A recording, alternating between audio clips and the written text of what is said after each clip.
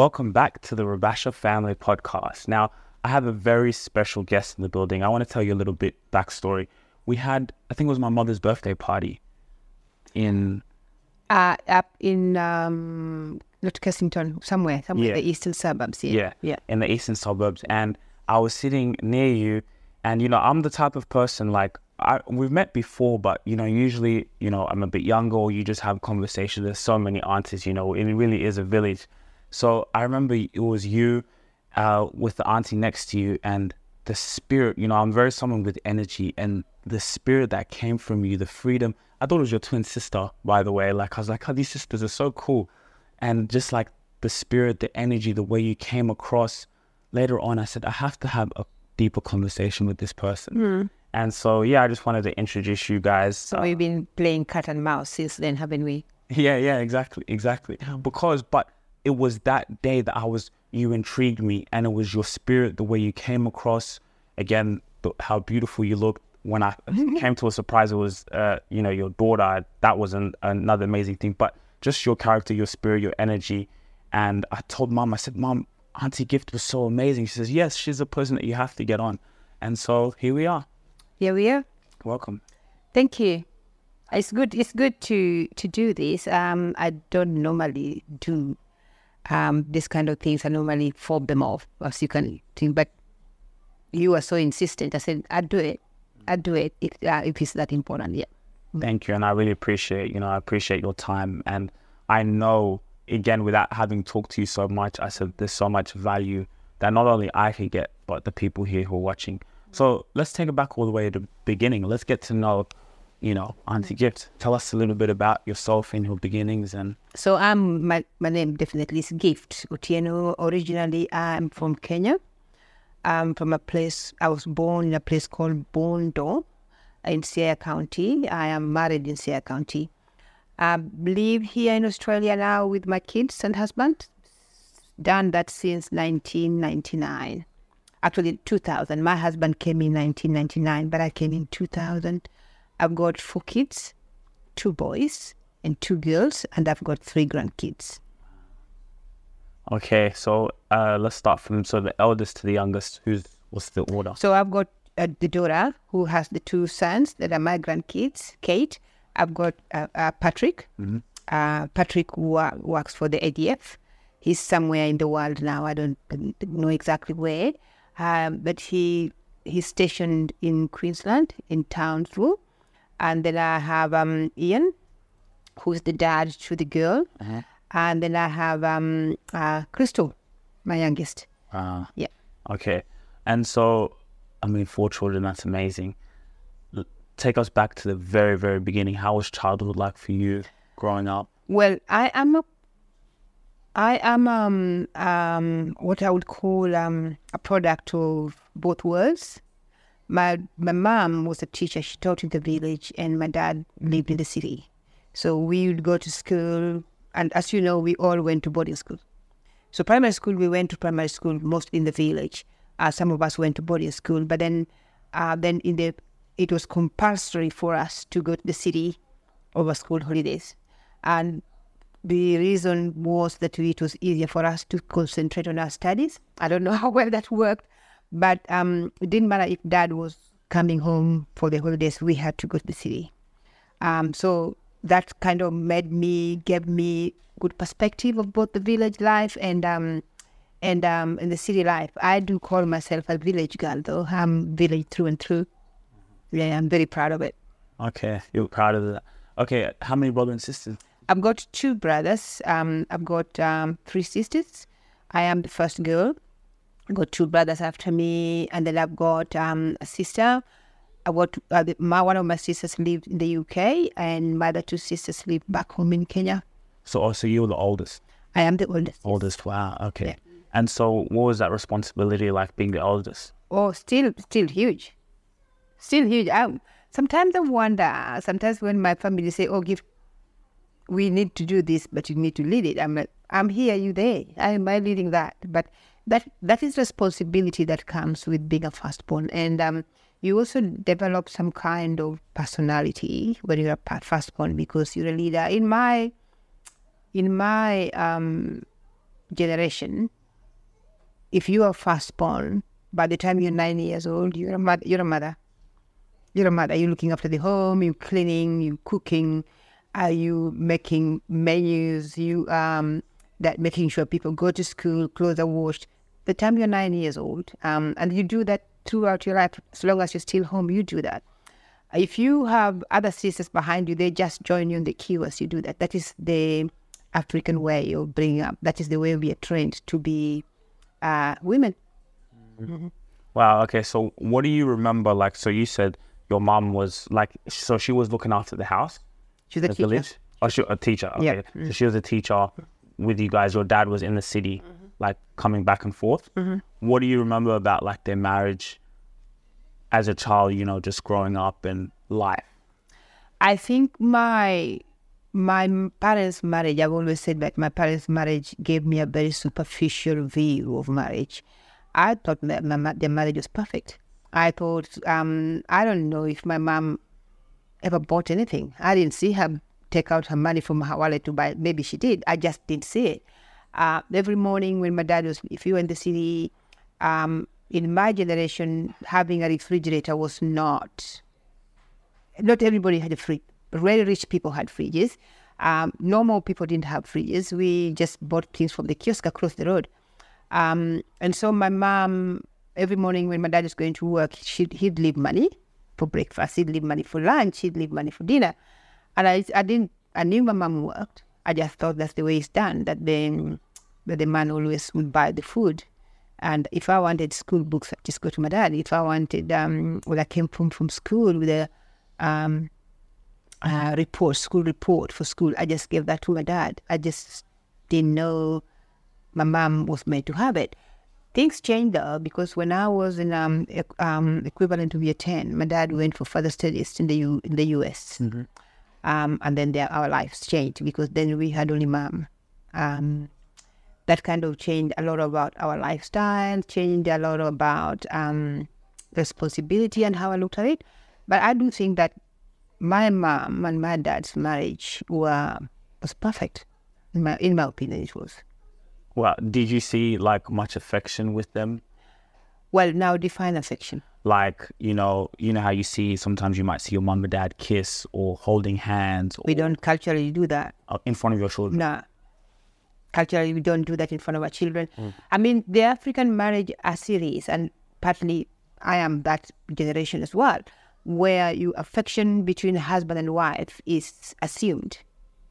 It's not something that is out there in the open. If you went to an African village, even today, say for example, if there's a wedding or there's any kind of celebration, you could tell which couple is from the city and which couple is from the village. The village couple have no kind of relationship that you can see until you see them get into the same house. They say, oh, they're related. I didn't know that. But they had their own way of doing that. My dad was different in a way that my mom could hug my mom. My mom wasn't that way. That's not what she liked. She would always tell them, oh, don't do that. They're in front of kids. And that is the way Africans do it. We don't, the married couple rarely would show affection in front of their kids. Nah. I think I'm that generation as well. That generation. So year 10, you said your dad goes off. And he didn't come back until I finished Form 6. Form 6. So how old is that? I would have been 17 when he came back. He went when I was 14. No, he was there for 5 years. So he went, I would have been 18 when he came back. Wow. So he was away for 5 years. 5 years. Mm-hmm. How was your relationship with your father before him going away and then after? Me and my dad, we had a very special relationship. I've always known I was his favorite. He always told me. And when he went to the US, when he left, the day he left for the US, my world fell apart. I did not know what to do. I didn't know, because my dad would always, I was in boarding school, my dad would always write to me a letter every week. When he was in the US in the 80s, letters would take like 3 weeks between the USA and come to Kenya. And so by the time I reply him, so in school, I would have maybe 1 or 2 letters in the course of the 3 months semester that I was in school. It was a very difficult time for me. It took me over a year to settle. When he came back when I was just finishing my A-levels, and I guess I missed him, and I don't think there was any difference between the time that he left and the time that I didn't know that there was things that I could not sit on my dad because I was now a bigger girl. I would do that, and my mom would come, "Get off your dad, too big to sit on him." And that came with cultural implications as well. They don't tell you that in the culture. They just tell you you're too big to do it or you're too young to do it. The way the African culture works. It's never explained. You're supposed to work it out. That's culturally, I'm not supposed to do that. You're not supposed to go and like you said, sit on your dad. Sit on your dad especially, and I think the implication was that you could be having your periods. Wow. And you sit on your dad. And culturally, that is not acceptable. You know what I mean? But that is something that you just work out. No one ever told us that. I just sat on my dad. And my dad didn't push me back. And my mom is going, "Get off your dad. You're now too old to sit on him." Yeah. See, the reason why I asked that question, Auntie, is because, the father, and especially like the daughter, and it's like to have that father in the household is so important. And absolutely, that's the reason I asked you that relationship. I can imagine now for him to go, the importance of that, because I've also seen how, whether it's our mothers, our aunties, if they never had that love with their father, still today, a lot of people, if it's not been healed or it's not something that they think about, they're still running off programs of not having love from the father or not having that relationship. So that's why I wanted to just ask you about absolutely. That. I think a father's love for a daughter especially is very, very special. It sets the daughter up for the kind of man she's going to date. You know what I mean? If people who don't have relationship or who have bad relationship, some people don't have relationship at all, so they have nothing to copy from, so they may be fine. But the ones who have bad relationship, and especially if there's squabbles in the family between the mom and dad, sometimes that sets off daughters in a very different trajectory. And the kind of people that you date, sometimes they're below, because your view of a good man may be too low, in my opinion. And I've seen that happen to a lot of people. But on the reverse, when you have a dad like I did, your standards become too high, and sometimes you may end up not getting the kind of relationship you want because you build your standards too high, and no one measures up to that. Yeah, I think it's so powerful. And like even me, when it comes to a relationship, like when I met my girlfriend, that was one of the things I might not even say, but I look for, I see. And so if I see, wow, you have an amazing relationship with your father, there's love there. You have your validation from your father. So when you grow up, you don't need one from external validation from anyone else. Or from you as a husband. Exactly. Because I already not only have that love for my father, then I cultivate the love for myself. So I want to ask you, you talked about like when you'd sit on your father's lap or so, and let's say your mother saying, "No, don't sit on there," and the assumptions. Is our African culture, is it degrading towards our women at times? Like, what are your thoughts on, things like that? I think the African woman, just to answer that question, before I came to Australia, I always looked at myself as a feminist. I thought I was a feminist. I still believe I am, to an extent I am. But I think the Western feminism is very different from the African feminism. The African feminism does not put the genders against each other. We have our place, and our place is very powerful. The men have their place, and their place is very powerful. I guess what I saw when I came here with the feminism is I can do it because they don't tell me, look, I'm a woman, I can do anything that a man can do. But the African feminism doesn't look at feminism like that. We do know there are things that only men can do, just like the men understand there are only things that we can do. And that is our place of power is very different from where the feminism in the West put their place of power. Our place of power is not the fight, it's not pitting the genders against each other. Our place of power is very, very, our line of power is very, very designated.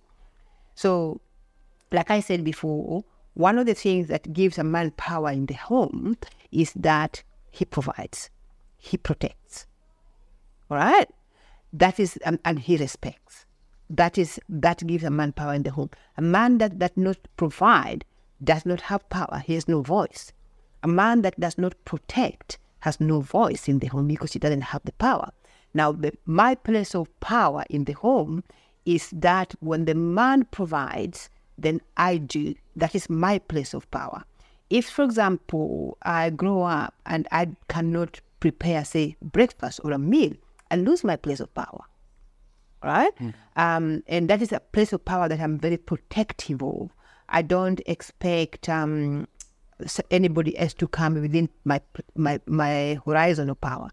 I guess when I first came to Australia, one of the things that I found really hard, and I think if I may say so from my counseling background, one of the highest cause of problem in the African family is that when that line is blood. So when we first came to Australia, my husband was a student, I was working. How old were you guys? Oh, we were in our early 30s when we first came here. Okay. Yeah, so also good. Yeah, so my husband was a student, I was working. And so what that does, it blurs the line between the provider in the home. So I'll give you a really good example. When African families come here, especially as refugees, Centrelink gives the money to the woman, right? Wow. And as a result, the woman now becomes the provider of the home. In some homes, to make things work better, what they do, the woman would receive the money, but gives the man to manage it. Because some of those women, as refugee women, some of them haven't worked yet. They have been in a war zone for so long, they haven't worked. Some of them have worked, so they can manage the money, but they give it to the man because they need to give the man the power as a provider. Now, in a situation where that does not happen, it's squabbles because the man loses his power in the eyes of the woman, and in the eyes of the woman, in his own eyes, he's also powerless. He's no longer a provider. That land is blood. Or the woman then now goes, because the women socialize faster, they get jobs faster, they start working, the man is at home. So who's picking up the kids from school? Who's doing the dishes? That blood is blood. Yeah. Yeah, I mean, I definitely agree with you. One thing you said in the West, how they like to compare, oh, well, I can do what a man does. And now as a woman, you're going and displaying masculine traits where, like, the man, he also wants that, he wants the need to feel to be respected in the house. But yeah, you're right, when those balances play out, and even when you have a solid feminine queen who has that love and can nurture, not only does she nurture the children, nurture the home, makes the house into a home, but even your ideas, I can come to my girl and say, hey, listen, this is what I'm, she gives me the support, the intuition, the being in touch with the spiritual, with God, and being able to lead a home, and it's just that perfect balance. But when I asked you if the African culture is degrading, so for example, if let's say you saw your granddaughter with the dad, maybe at an older age, and she's really affectionate, is it the same in terms of, well, get off your dad? Like, do you know what I mean? What I'm trying to say? I don't think the African culture is degraded to women at all. I think we have let ourselves, and this is both gender, we have let ourselves be, what's the word I want to use? We have let the Western culture define what degrading is, right? So, for example, when I hear a lot of the fact that I hear a lot of times where men and women, when they intermarry in different culture, the women from that culture think they're the first people teaching our men how to love. They think, and there's this thing in their head that all our marriages are arranged. So my husband didn't love me. He was just told, marry her, all right? And so they define us in certain ways. So for example, the fact that I walk behind my husband does not make me less equal to him. There's a reason where I'm behind him. There was protection issue for that, all right? There's protection issue for that. And I've explained that most times an African man would put a woman in front of him. There is a reason for that. We don't have to walk on the same line. And my husband didn't have to hold my hand for me to know for me to understand that he loves me. My husband doesn't have to always hug me in public for me to know that he loves me. I know when my husband loves me. I know when he tells me he loves me. Do you understand? But when other cultures who do not understand our culture then want to define what they can see on the physical and call that degrading, I think that's offensive. I remember I used to have, when I was in Kenya, I used to have a Ugandan maid. And Ugandan girls would always kneel down to the men. And I would tell her, why are you kneeling down for him? I'm the one who pays you. Why are you not kneeling down to me? And it used to offend me until one Ugandan lady explained it to me, that is reverse power. But Ugandan women kneel down. When I am down and you are up, how are you going to raise your voice at me? How are you going to raise your voice at me? I'm down here. When are you going to raise it? And you'll find that a Ugandan woman will not cook. They rarely cook. They rarely go to the kitchen. Their husbands cook. The husband will come and sit down. They'll go get the food and bring it down, kneeling down. Really? Rarely cook. Wow. The most powerful woman in Africa is a Ugandan woman. I've always thought that. They have much more power and control than we do. But when you look at the physical, how the physical plays up, you would look at that and you say, nah, I do not want to do that. But so our what they call degrading is defined by other cultures. Absolutely. There are some culture in Africa that were degrading of women, and both ways, degrading of women. And those were done by, for culture. I'll give you a really good example. The West have always looked at dowry as buying a woman. Mm. And I've always said, no man is taking my daughter without paying dowry. And for a reason, dowry was a marriage certificate. It was not degrading to a woman in any way. Dowry was a relationship. It was a relationship, building a relationship between the two families. No one can afford to buy me. No one can afford me. But my husband pays dowry as an appreciation to my family for bringing up this woman that he cannot live without.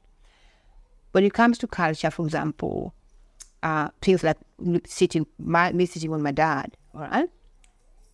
Culture is like oxygen.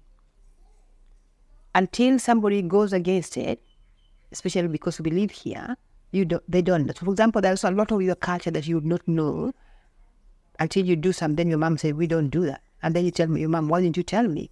But because culture is like oxygen. You breathe it. We grew up on it. It was just the way we lived. And there's a difference between culture and tradition. Right? So the African by nature is still very culturalized. We may not be traditional. And tradition was the rule. Culture is the lifestyle. So tradition is the rule, culture is the lifestyle. Can you give us an example? So tradition, for example, it was traditional for men. It was a tradition, for example. It was tradition that when I get married, I take over my husband's name. That was tradition. That's tradition, all right? So tradition is the rule. This has to be done. This has to be done. This has to be done. Culture was just a lifestyle, all right? Culture is just a lifestyle. This is the way we do it. You know, when your dad comes in and there's no chair, you get up. That's culture. That's the way we live our life. So there's a big difference between culture and tradition, and there's a lot of mix up in the two. So I'm very culturalized, but I'm not traditional. I'm not bound by certain tradition. But when it's culture, I'm very culturalized. I love living my culture. Yeah. So do you think, see, this is a good conversation. So with the culture and tradition, with the culture, do you ever think it can be changed, or certain things can, through times or through certain years, maybe you could have been doing something with your culture that, you know, you felt it was aligned with you, do you ever see it as something that, okay, can be changed, or this is how it is, or this is the lifestyle and it's lived throughout? Culture evolves. Evolves, okay. Culture evolves. So long as the fundamentals of the culture remain in place, there's nothing with evolving a culture. Culture evolves. There will be certain things that as a child, I would find very easy to do or to be, that my kids would be like, why? Or why do we do it? And so long as if you start explaining culture to someone, then that person is either not part of that culture or it is not making sense to them. Culture must make sense to the person who needs to be part of it. You'll find that there are things, for example, when you were younger, in your culture that you did not even think about, but now you want to do them because one, you want identity, all right? Because culture identifies you, but culture evolves, and so long as the fundamentals of the culture remain in place, there's nothing wrong with evolving a culture. With a culture, like, and if I think about it, when it comes to, like, let's say culture, things from, you know, being a child, everyone, auntie, you know, the respect, you know, I still have those fundamentals. And those are things that I'll teach my children, you know, always to have that respect, auntie, uncle. You know, you come in, like you said, sitting down, you know, you go, you stand up, you hug, you show that, you know, if it's an elder. And I'm not necessarily meaning like, okay, because I've also, as I've grown up, even if it's, let's say, my parents, aunties, uncles, there's certain things that maybe they've had from their parents or their family that may not necessarily be right. You know what I mean? And sometimes I think maybe in African culture, we have this, the child is wrong, or if you're younger, you're wrong, the older, you know? Whereas, like, I still feel like I can be able to come and express myself. Hey, mom, or hey, dad, maybe this is how I feel. And have that conversation instead of just, no, you guys are wrong. And I had a conversation. Oh, sorry, it's gone. So, yeah, you can continue back. So, you know how you talk about expressing yourself in a conversation? In my generation, we didn't do that. We didn't do that. Like you say, we were children, we listened. If you didn't agree, you did anyway. Your father would work it out, or your parents would work it out that you did not agree. But we did not do that. We did not come and reason with our parents. And I guess one of the things that when grandmothers come to visit us and they hear our kids asking us why, they ask, why is your kids talking back at you? I said, Mom, they're not talking back at me. They're just asking me why. My mom asked me, who taught them to ask you why? Wow. Yeah, because they're not supposed to ask why. We never asked our parents why. It was not acceptable. But I agree with that. That's how culture has evolved. So where I give my children the space to ask me why and to talk to me and express themselves, because the culture they live in is different. It needs them to do that. Yeah. So that's one way that culture has evolved. Has evolved. Yeah. Is there anything like that your parents told you that still sticks with you today in the way you live your life, whether it's relationship, raising children, whatever it is? Yeah. No one will build your self-esteem for you. There's a reason why the self is called the self-esteem. You have to build that for yourself. And the world will always be against your self-esteem. You have to learn to build that yourself. And I do think that was one of them. And my dad was huge in respect. And respect for people, respect for opinions. I may not agree with your opinion. I need to understand your opinion. I may not agree with it, but I need to understand and give you the space to have the opinion. And unless the opinion is destroying me or affecting me in another way, you have all the right to have your opinion. And that was one thing that my dad always say: you have to give people the space to express themselves, express themselves. And also, the esteem is called self for a reason. No one will build it for you. The world will always be on the opposite side, trying to destroy it. You have to maintain it. So how do you find ways to build your self-esteem? I think one of the things is self-belief. Self-belief is really important. It takes away a lot of things, a lot of issues for you. And it comes from physical, mental, psychological. Self-belief is the belief that I may not be as tall as you are, I'm still beautiful. I may not be as short as you are or as slim as you are, but I'm still beautiful. Self-belief will take things, for example, mentally. I may not have the expertise in that field, but I have expertise in this field. I may not be that, but I am this. All right? Always looking at what I'm not. I think we sometimes are very wired to look at what we are not, and that causes a lot of things: body issues, body image issues, mental issues, psychological issues, and a lot of anxiety and depression actually originate from me thinking I'm not measuring up. So the people who come to me for counseling that have got anxiety, that have got depression, is the world is not revolving the way they want it to be. And sometimes you find that for things like that, the inner self, the inner being have to fight those. I think it's so important because it's the internal. And when you're living life, like you said, a lot of us, we find the fault of what we don't have is because we're looking at the external so much. And so, like you said, they're always going to be against your self-esteem. Why? Because they can sell you products. They can make money. They're going to market to you that you're not beautiful enough, that you need to come and buy this product, or you need to go do this. So that's why you say it has to be from the internal first. Absolutely. And then the external. Because if you live life based on the external, you're comparing yourself constantly. Constantly. And, let's take beauty, for example. The black girl, I don't know anybody who compares to us. But the West has always told us, define beauty for us. Good example. We had always been told if you had a big bum, no, that's beautiful. That's not beautiful, right? They used to say that. Absolutely. Big bum was out. Really? Oh, it's always been. It's only the Kim Kardashian that brought that in. Imagine. That's true. All right. So now, and we were always told big lips, ugly. Yet these people go inject their lips to be big, and they tell us, so we let them define what beauty is as for us, while naturally we were endowed with these things. All right?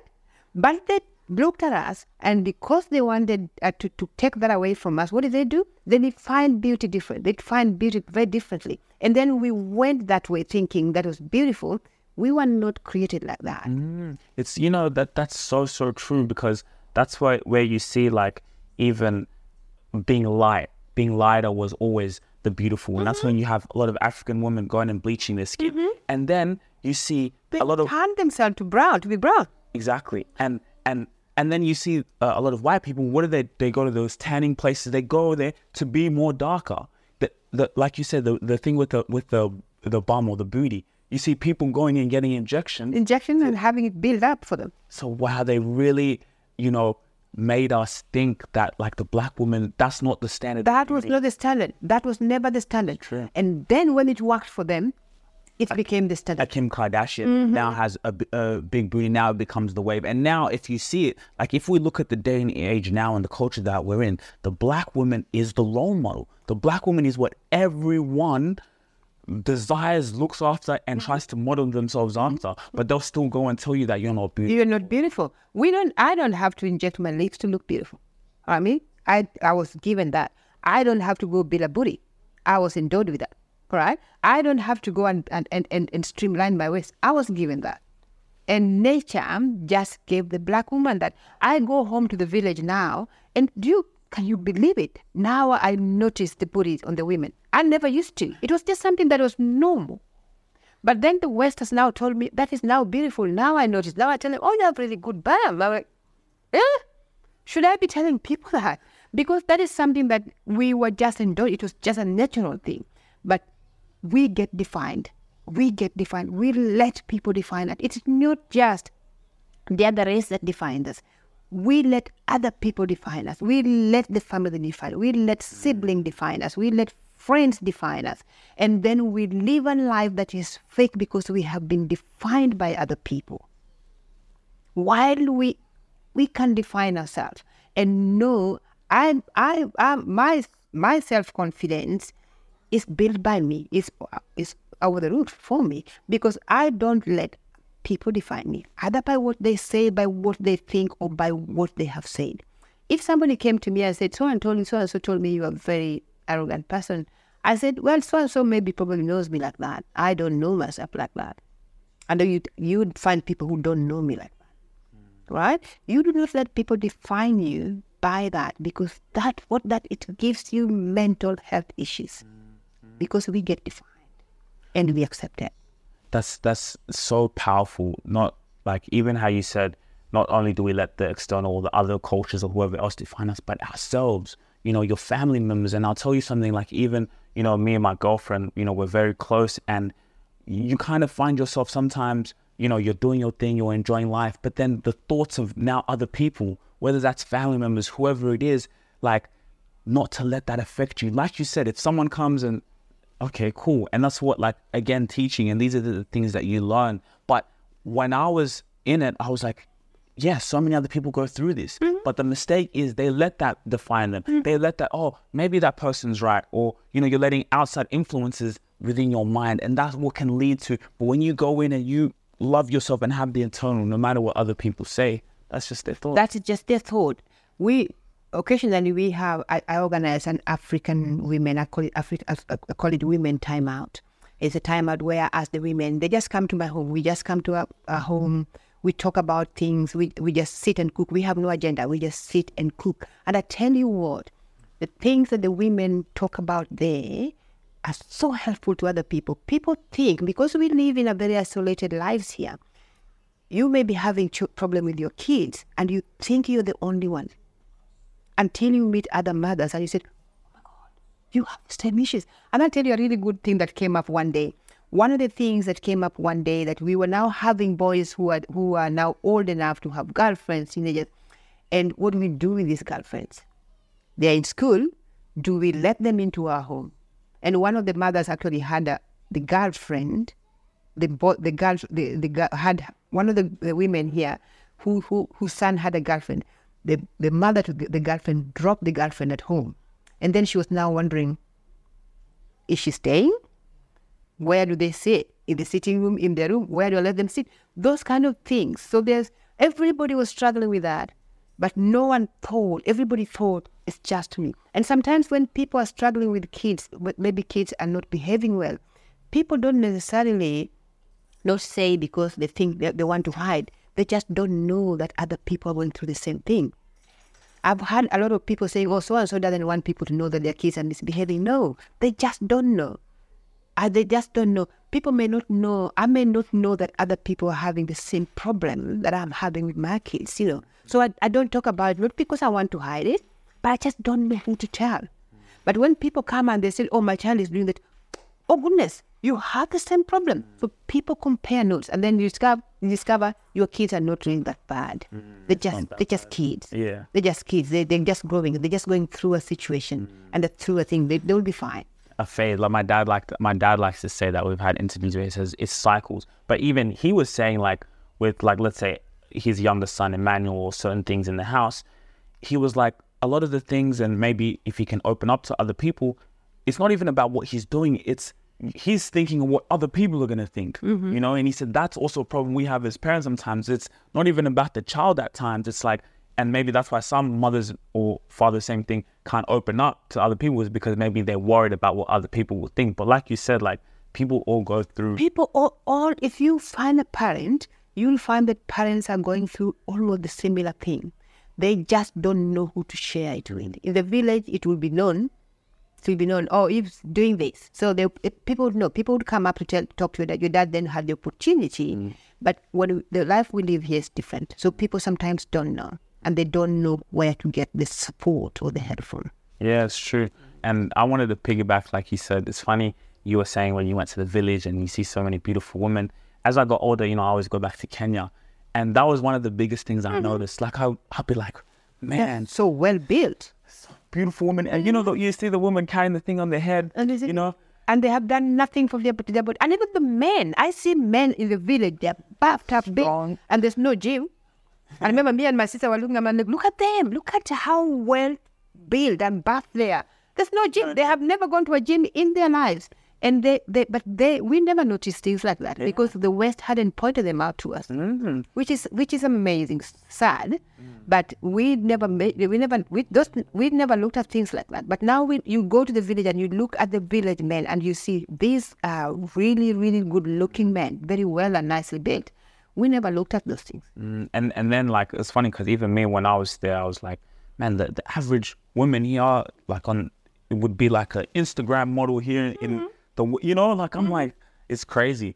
So let me ask you, okay, so I want to go in, before we wrap it up and everything, the relationship, relationship advice and all that type of stuff. But when did you meet your husband? And tell us a bit about your journey. So like you said, you, a little bit back before we go into that, but your dad comes back, you're 18 years old, your path now to adulthood and coming to Australia and then meeting your husband. I met my husband in school, by the way. Okay. We are what they would call the high school sweethearts. I met him in school. Oh, wow. And then we went to college together as well. With boyfriend and girlfriend. How did you meet him? I met him in school. You know how you are in boarding school. You do. I don't know if you do, but in boarding school they would have outings where you belong to a club. So maybe debating club, but the debating club is going to a male school. So the outings would always be an interchange between a male school and so the girls would go to the boys' school and the reverse. So that's how I met my husband. So we were both members of the historical club, and he was an official and I was an official. That's how we met. We met in school. We then did not. I think we lost touch a little bit about there until after school, and then we connected just before we went to college. It is an interesting thing because when I think he's got a completely different story on how he felt when he first saw me. When I first saw him, I was going through my dad wasn't back then. I was actually having that kind of disconnect between male disconnect, and the male was just a nuisance to me. I was in Form 5 at that time. The male was just a nuisance to me. And sorry, that was just a reflection of the I had from your father. Yeah. So a man was just But when my dad left, when my dad was leaving, the night before he flew out, he told me, "Do not let a man do anything to you that you don't want him to do. Do not let him convince you into doing anything." I think my dad was trying to tell me, do not let a man ask you to have sex with him in school. But that's not the way he said. He said, "Do not let any man do to you what he said." Men will always be there. And men are always, and my dad was like, men will always pursue you for one simple thing. Other things will come, but the one thing that attracts men to you will be the first thing is how you look. And so I was a really wild girl. Wild as in I didn't like men. I thought they were a waste of space. I thought they were arrogant. I thought they were stinking and smelly. My husband, when I met him though, and we had a first dance, we danced with him. I think he was one of the first guys that I did not find smelly. I didn't find he didn't smell sweat, and I thought, oh, okay. But then I think in the course of that day, we didn't really connect on that day. He went talked to some other girls, and I talked to some other boys, and then we went home. We really didn't reconnect later though. But the first time that we met was when we were in school. And then we got married after we finished college. We were both teachers. We were both posted. Our first posting was in Nyeri.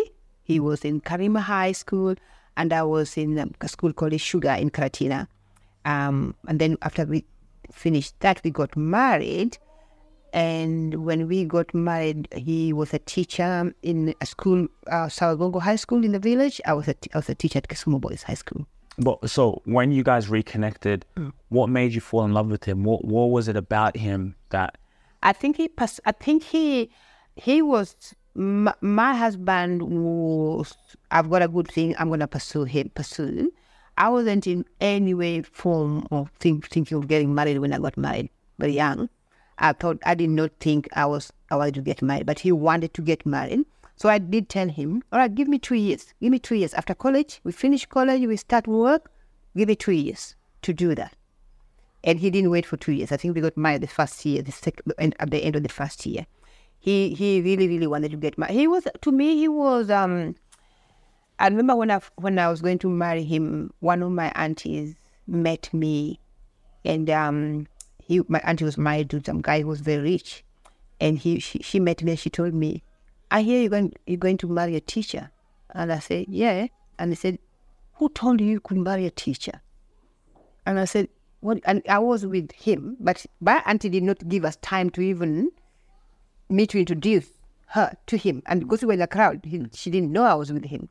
And so he was standing there as hearing my husband and telling me, who told you you could marry a teacher? Teachers don't earn enough to look after you. Look at you. Do you think a teacher is going to maintain you?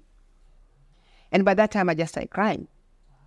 Because I just thought, why are people judging him for the thing? And I remember we left there and my husband told me, Gift, when somebody has got age on his side, don't write them off.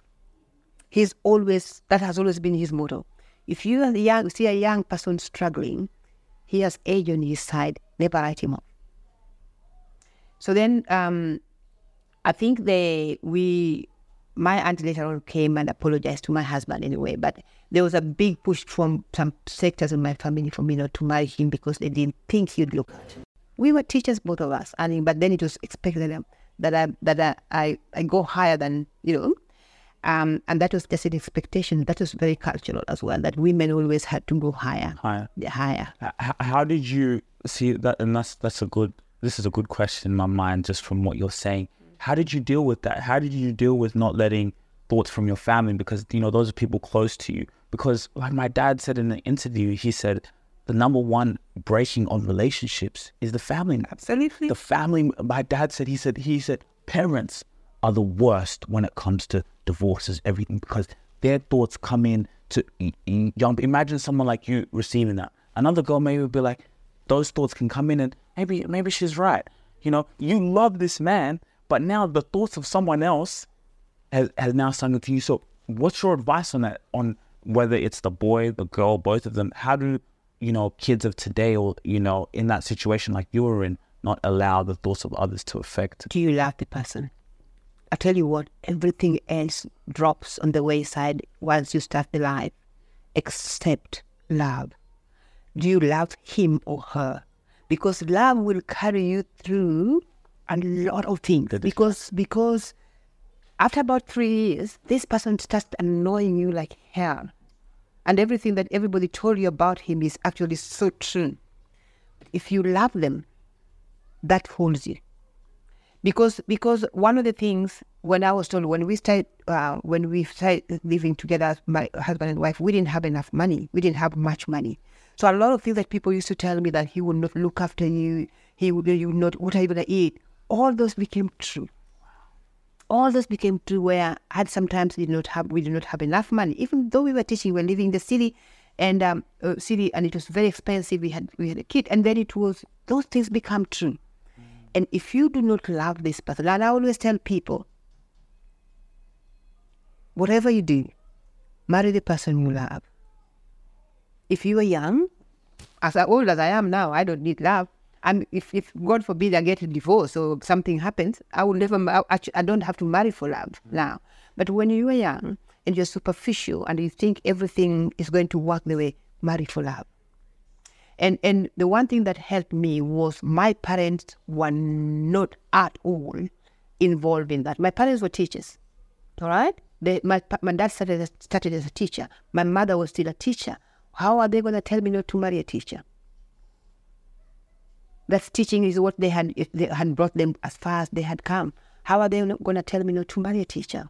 The people who actually telling me not to marry teachers were not even teachers. They were not even, some of them didn't even have jobs. And they would throw rich men at you, rich, stupid men at you, thinking that the riches would... If that is what attracts you, fine, but that goes. The lure of money and what money can do in a marriage goes. You could have all the money in the world. You live here in Australia. You see people with a lot of money. How happy are they? Rich. And when you come from Africa to here, you think, once I just make the money, I'll be fine. You arrive here and you find that money is not as valuable as it was. Whatever you're running away from, that social connection was more valuable than money. The first time we came to Australia, we prepared food, me and my husband, we put it on the table, and it was just us. I couldn't even eat. I could not even eat. That social connection, those people that were so bothersome, they brought something into the meal that I now did not have. You could have all the money in the world, money is so valueless if other things. The social connection is the foundation of a relationship. Economy is the water that would water the oil that will make it running. You may have the economy and you lack the social, you have nothing to oil.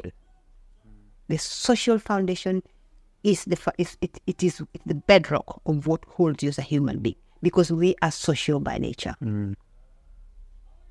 And that's where you see, like, I've seen it myself, a lot of mothers, or even in the society we live in now, it's so materialistic that it's go after the man that has money, go. And it's just like, I see it and I feel bad sometimes because I see so much value in a woman, and it's like, you know what, you're just going to be with this person because they can provide all the things that this so-called man is providing financially. You could do yourself. Now, I'm not saying you have to be masculine to go and get it, but you have all of that within you already. So now when you look for a man, it's not about what he has. It's the internal spirit of that man. What do you like about him? What do you like? You know, my son Ian once told me, Mom, living here in Australia, we all have enough money, all the money we need.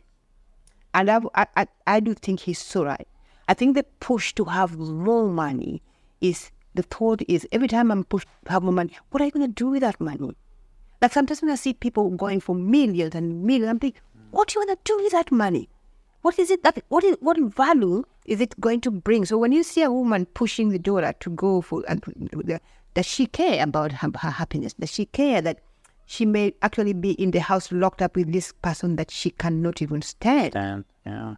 All right. So happiness. That is when you first asked me, I said define it. So people need to define what is happiness. What makes you happy, and what is happiness? My husband is always asking, do you think so and so is happy? I said, define happiness.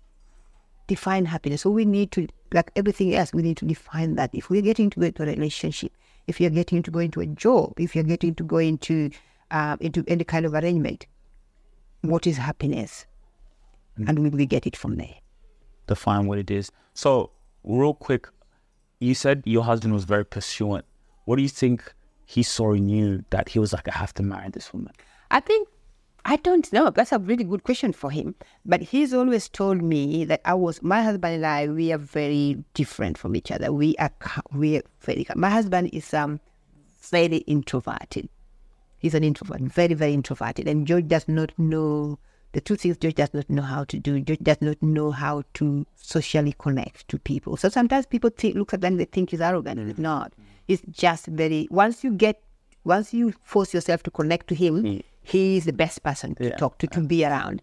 But he's very introverted. In me, I think I'm extroverted. In me, I think he saw this lady who was very different. Sometimes they say like poles attract. And like poles attract. Different, when people are different, that attracts. I think there's that attraction to me, to him,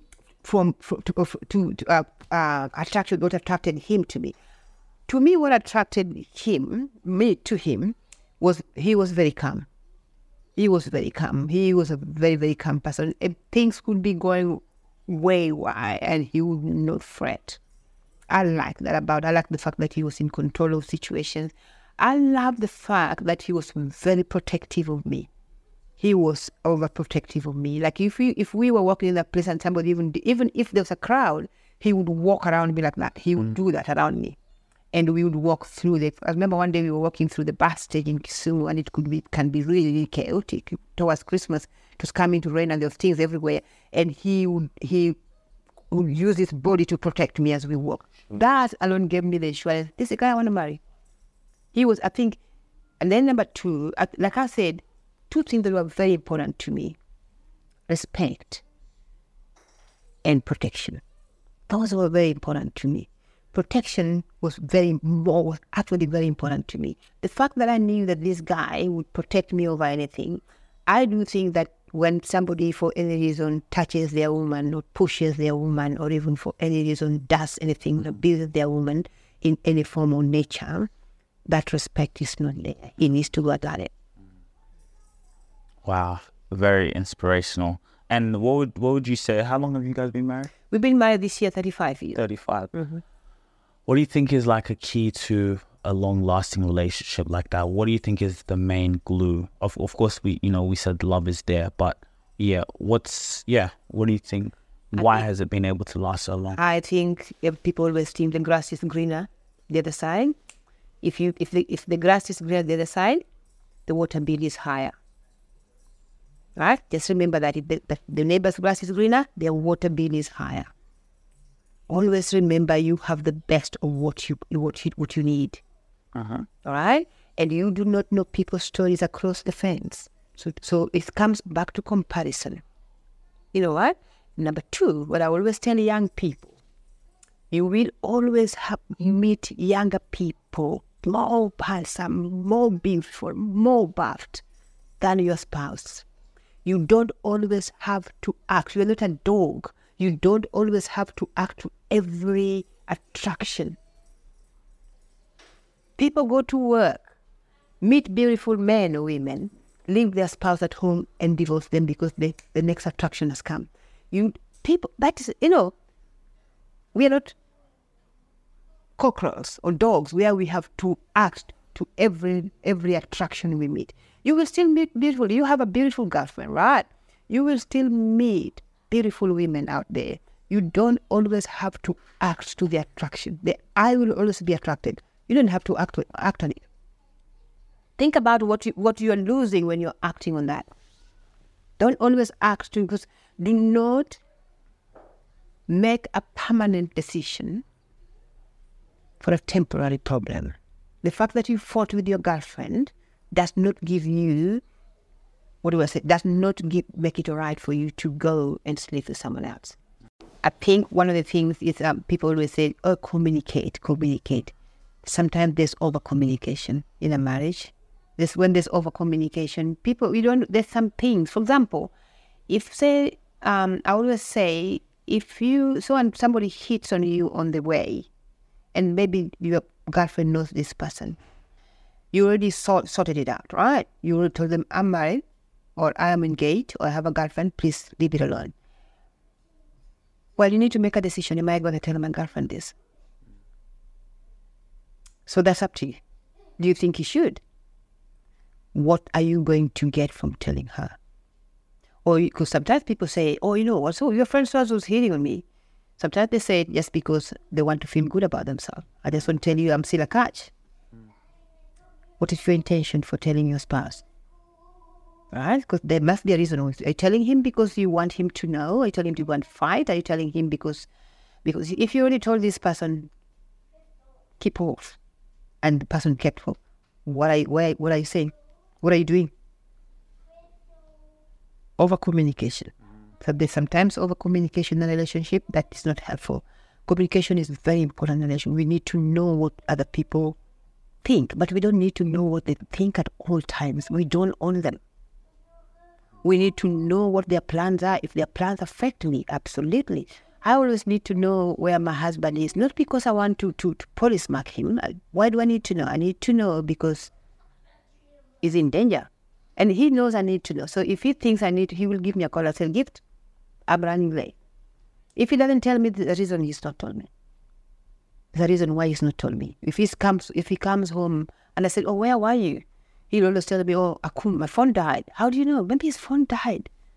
Or maybe he's in a place where he cannot talk. Or maybe he's just forgotten time. Give him time to explain.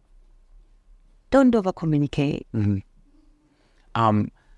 I just want to go back what you said earlier because it's so true. Before when I was younger, I used to think, how can I just be with one woman? All of my life. You know what I'm saying? I used to think that, how can I just be with one woman all of my life? That's crazy. So many, I walk on the street, and as I've gotten older, I see the value even in terms of long-term thinking, the relationship we have, what we're doing, what we're trying to build.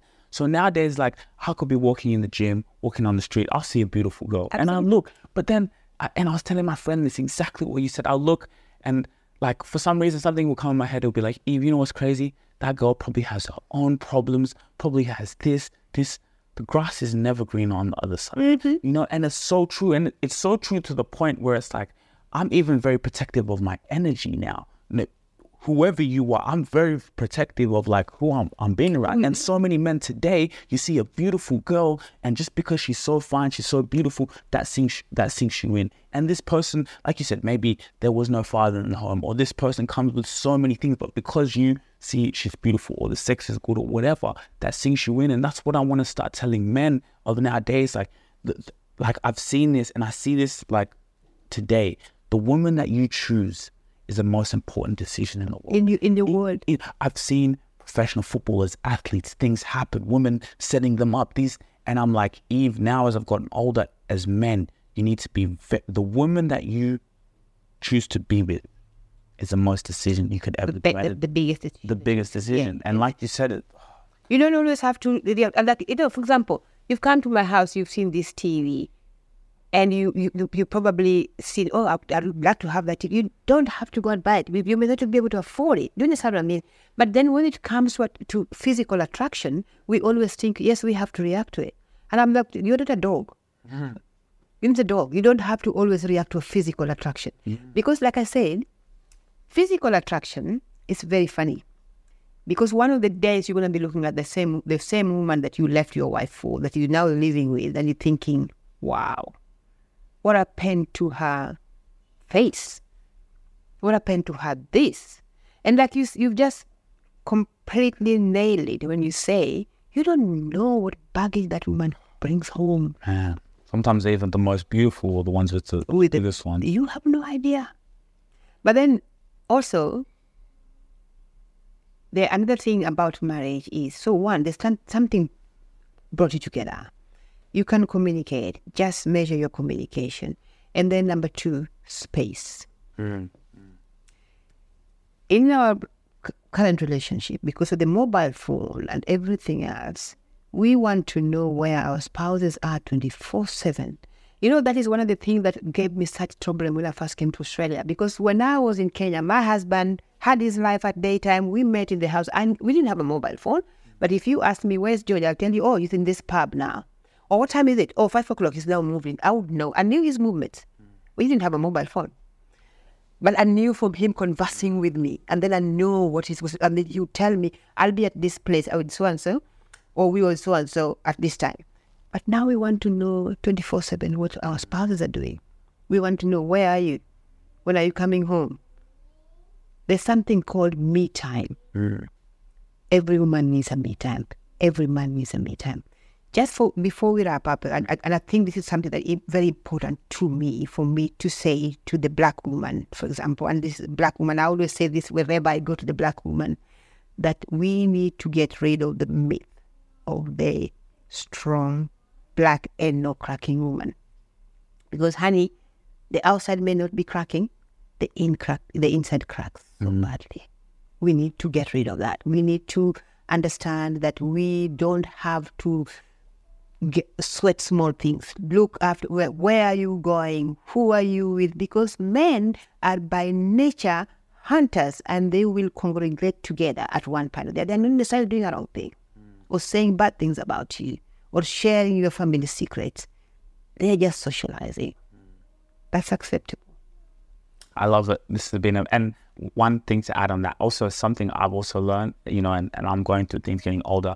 I've also learned to also keep people out of my relationship. And what I mean by that is not to tell people things. Before, maybe I might tell someone, but then I saw, you know what, like something can happen, and then I learned certain things to keep to myself. Now I can come to someone like you, like a mentor, someone, let's say even like my father, when he gives me advice, it's more advice from, like, I don't know, he's like a mentor in a way. He could just give me, be calm, or, something like from that type of, but I also learned to not bring people in my relationship, and it's what. Choose who to bring in your relationship. Yeah, because there's a saying that pair of scissors, you know how they cross each other? All you have to do is to come in between them, and they cut you into two, but they will never cut each other. That's relationship. Husband and wife will be pair of scissors. They will cross each other. They don't cut each other until you come in between them and you get cut. And then you said, you called me, and you didn't know they did. You came yourself. Choose who you bring in your relationship. That's a really, really important thing. And choose what you share with other people. That's really important too. Yeah. And remember what I told you before, when you're sharing information, what is your intention? That's important. Yeah, because you don't even need to. I like how you also said that. I saw another rapper. He was saying like, he said, you know, sometimes like they're in the studio, for example, and then a friend of his invites other girls. Obviously, he said I'm not doing anything, but he said I don't need to go and tell my wife that. What's the point of me going and telling? Of course, you know deep down if you know what you're doing, you're focused, you're making music or whatever. But certain things, it's true. Certain things, if a girl comes and hits on me, because also me, sometimes I know maybe my girl's an overthinker, or she might, even though obviously I'm doing my thing. So me telling her that is just gonna make her maybe could be paranoid when she doesn't need to be, because I'm hurt her or hurt her. So you know your girl, you know what freaks her out, you know what she will take properly. So when you're sharing the information, you need to take care of her feelings, take care of how that's going to affect her. So the information that I share with you, if say for example the friends keeps hitting on you, okay, absolutely tell her. I've told you I'm married, but you're still coming. Absolutely tell her. But if this is something where you have managed the situation, all right, you need to find out, why am I sharing this information with her? Because am I trying to hurt her? Am I trying to tell her what a big catch I am? What am I doing? What's it gonna achieve? What's it gonna achieve? Okay, guys, this, you know, we can talk all day. I'm not gonna lie. This has been an amazing conversation. Thank you so much, Auntie, for giving me your time. You know, time is the most valuable thing we have on this earth. It honestly is. And so even when I come here, it's just like I want to maximize our time together. Because like, you know, you invited me into your beautiful house. Yeah, thank you. Thanks for coming. Actually, thanks for coming. And my apology that it's taken us this long to do it. Thanks for coming. And thanks for taking your time to come all the way. I know it's a long drive. Yeah. Thank you for coming over. No worries. It was worth it. Okay. Thanks, guys, for watching. Make sure to like, share, subscribe.